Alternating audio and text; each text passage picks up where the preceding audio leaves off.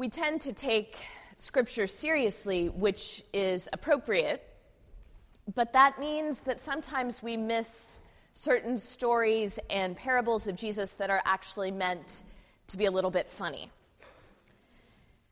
And we have one of those today. Jesus tells the story of a widow we're supposed to imagine as a kind of broad comic character.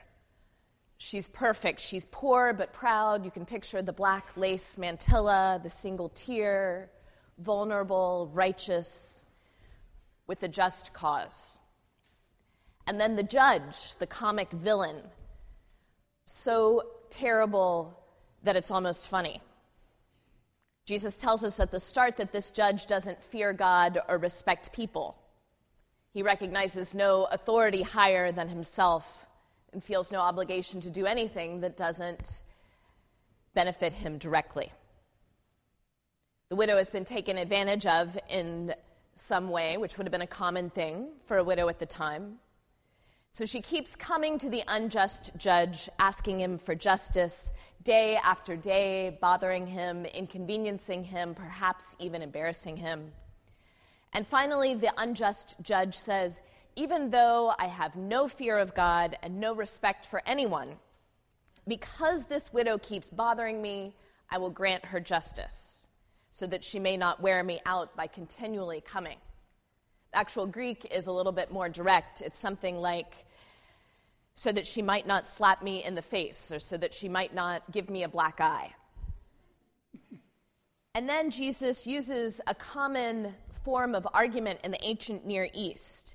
He says, if even an unjust judge would do the right thing for a perfect widow, if she persisted in asking, how much more would our God, the merciful and loving judge, do the right thing for us if we kept asking? It's a common Semitic form of argument in the ancient world. How much more? We use it ourselves all the time.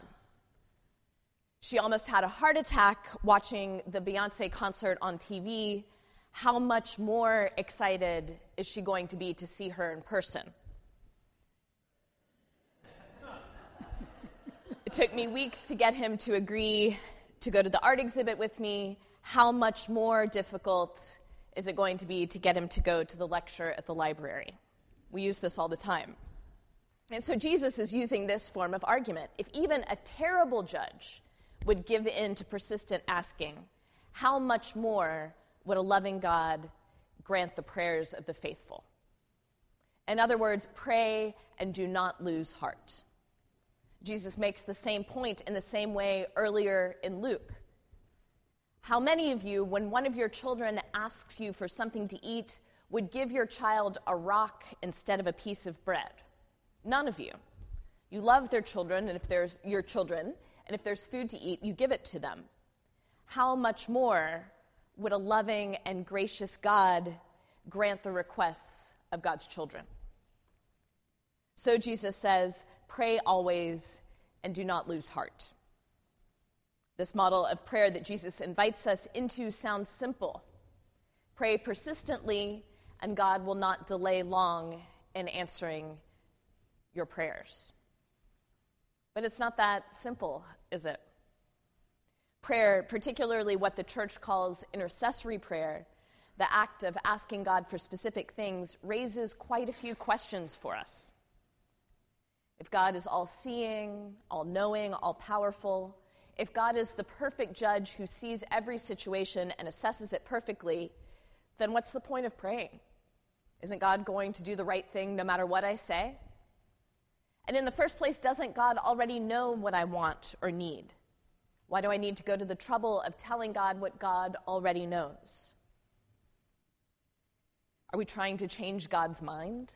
That doesn't seem to make very much sense. Shouldn't God do the right thing without our asking? And what do we make of this promise that all of our prayers will be answered, all of our wishes will be granted? I'd imagine that many of us, perhaps all of us, have had the experience of praying long and hard for something only to feel that God has not responded. These questions are real and difficult, and I could give long theological answers. But to be honest, none of those convince me of much, really. What it comes down to for me is mystery. Prayer is a relationship of intimacy between human beings and God. And somehow, mysteriously, it does something. When we pray, particularly when we pray fervently, regularly, persistently, something in the world shifts. In us, in God, in the universe around us, something changes. There's nothing simple or automatic in prayer. There's no sense that I can pray for something and God will dispense it like a cosmic vending machine. But something happens. Something changes. I don't quite understand it, but I'm thankful for it. But I think it has something to do with how God chooses to engage with us, with human beings, and with the wider world. God, who is infinite and ineffable, could relate to us however he or she wished. God could encounter us as an overwhelming impersonal force or as a tyrant eager to bend us to his will. But God doesn't. For God's own mysterious reasons, God has chosen to be known in the person of Jesus.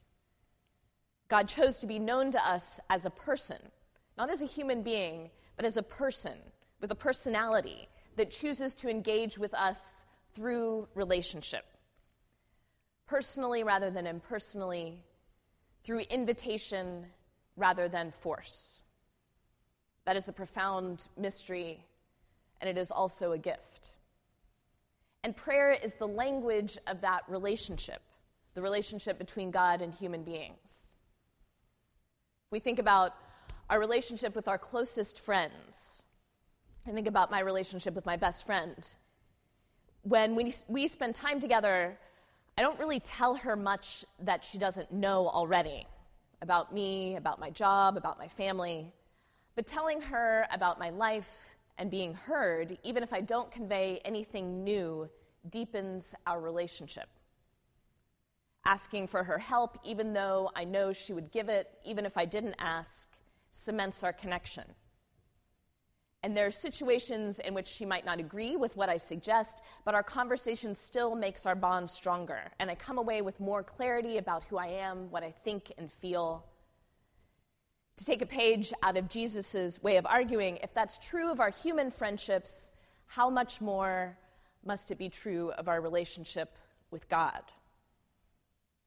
When we're honest with God about what we want and what we need, when we spend unhurried time with God, talking and listening, just as those acts deepen our relationships with our friends, so they also deepen our relationship with God, whether or not God answers our prayer in a form that we can recognize.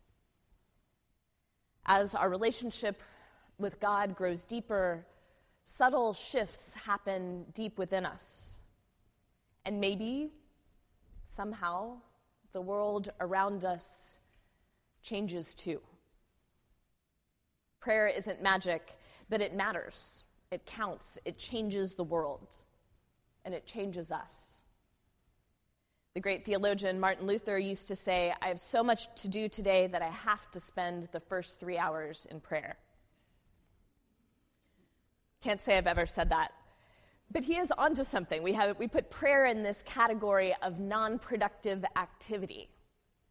An activity that doesn't move us or our lives forward. But what if we imitated him in realizing that prayer is something that enables us to do what we need to do over the course of a day, something that enables us to fulfill our responsibilities, that gets us through the hardest days? Because whether we feel it or not, prayer transforms us. And that belief is a risk. It can be hard to have faith when we feel like the widow bothering the judge for years on end. But even the act of coming to God again and again with those prayers that feel unanswered is a transformative act of faith. Because we're not coming before an unjust judge with no respect for God or people. We are coming before one who loves us and chooses to meet us in prayer, one who receives what we have to say graciously with love and approval, viewing our requests as part of an ongoing conversation with potential to change us and the world. Amen.